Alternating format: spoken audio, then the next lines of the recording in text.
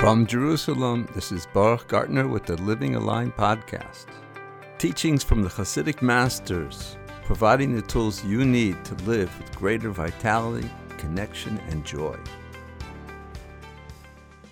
Joy is a byproduct of aligning with the divine.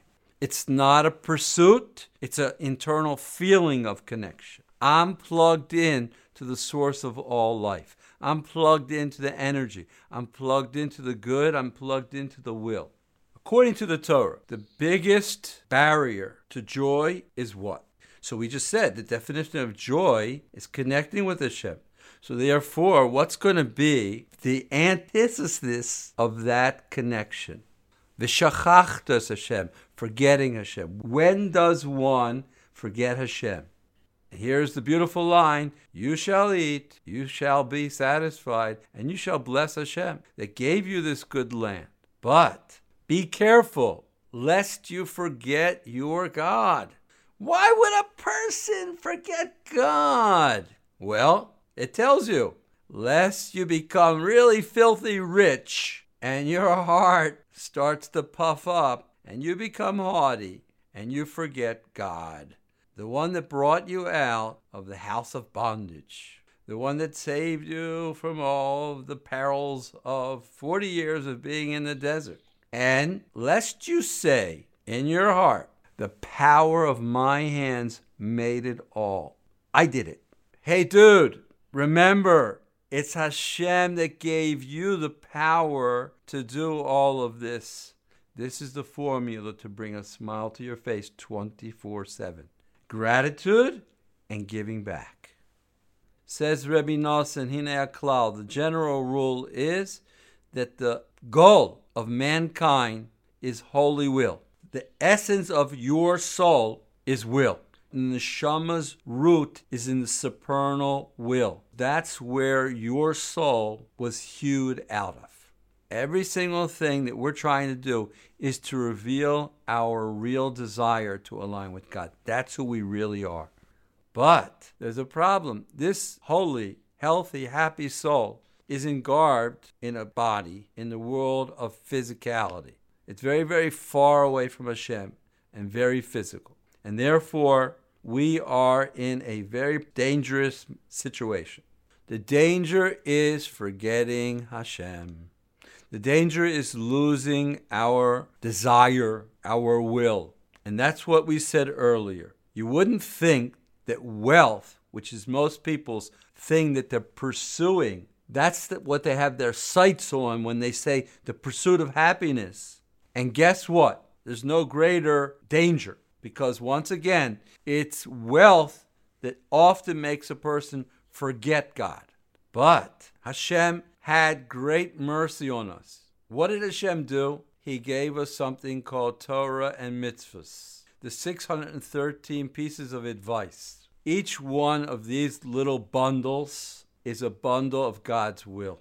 And it teaches us how to take physical objects, like wool and leather, like a ram's horn, like some wheat, and turn it into matzahs. And from those matzahs we make mitzvahs. We use physical objects infused with God's will, and we rectify the world of action. And then we're protected. We transform this world of action, which is the world of cruelty, the world of fear and anxiety, and we infuse it with God's will. That's what's called the tachlis to kolel asiyah b'rotzon. That's what you're here to do.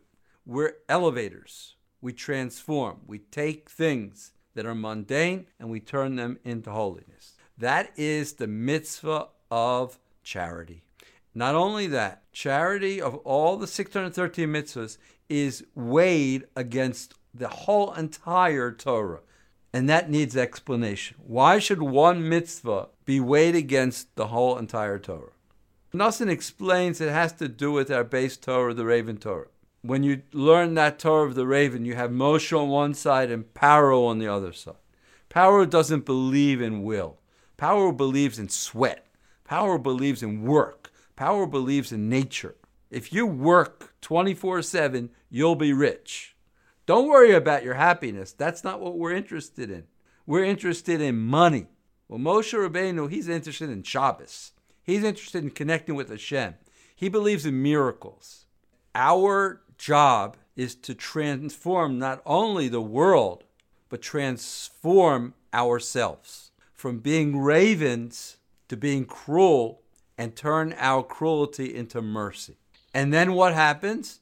The whole world starts to work. Things start to flow. The blessing starts to flow in. And then you stop having to sweat. Things aren't smelly anymore. You take on your real role. You're a person that believes in God. You're a person that believes in higher consciousness. You believe in giving, aligning with Hashem. Things work when you align with the divine. What is tzedakah? When HaKadosh Baruch Hu commanded the raven to give food to Eliyahu Navi the tzaddik, to transform, no matter where you're holding, your red line, the place where it hurts to give, you transform your boundary of cruelty and you transform it into mercy. Because somebody that gives tzedakah in an easy way, because it's his nature, or because he's a billionaire and he takes out of his pocket a $10 bill, that's not called transformative giving. The most important thing is to transform yourself. And therefore, it's important to give openly more than your ability, more than your nature. You see this word teva, nature? Everyone likes to think it's a nice word, a good word, a friendly word, Mother Nature. Well, nature is exactly what we want to break. We want to go outside the boundaries of nature. So many people say, well, it's my nature to be angry. It's my nature to be uptight. It's my nature to be anxious. Our job is to go from small to expansive. And therefore, Reb Nosson says that in general, this world that we live in is called the poor man. That's right. The world we live in is called the poor man. Because it's this world that was cursed when Adam transgressed. And it says, you shall eat in depression. You shall sweat. This is the world of action. This is the world of poverty. Only this world. The angels aren't in the poverty. Nobody else is in poverty. Just this world. Why? Because once again, that's the job. The whole entire universe was created to come to a place where we have a world where we have what to do. What is our part? We have to take this world of poverty and turn it into the Garden of Eden.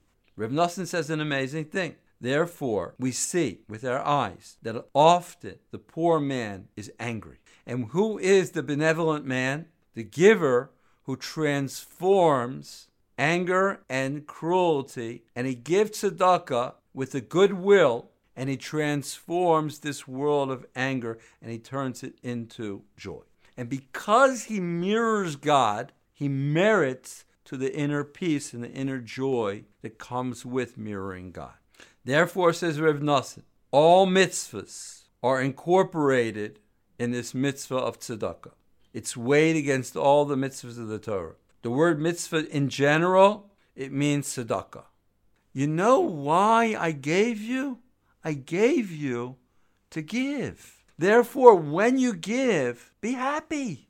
A person, when he gives, he should give with a happy heart in order that his transformative giving actually nullify the cruelty, the anger of the world of action. That's cool. Your intention is a very big part of the charity. And that's why it says, because of this, Hashem will bless you. And then, blessing and loving kindness will be drawn down on everything that you do. Because everything you do is the world of action. And your world of action becomes incorporated with divine will. The biggest barrier to your true health, happiness, and holiness is haughtiness. Haughtiness will keep you away from health, happiness, and holiness. On the other hand, opening your hand, you shall certainly open your hand to your brother, and because of this I will bless you. And that is the mitzvah of charity. This is the formula to bring a smile to your face 24/7. Gratitude and giving back.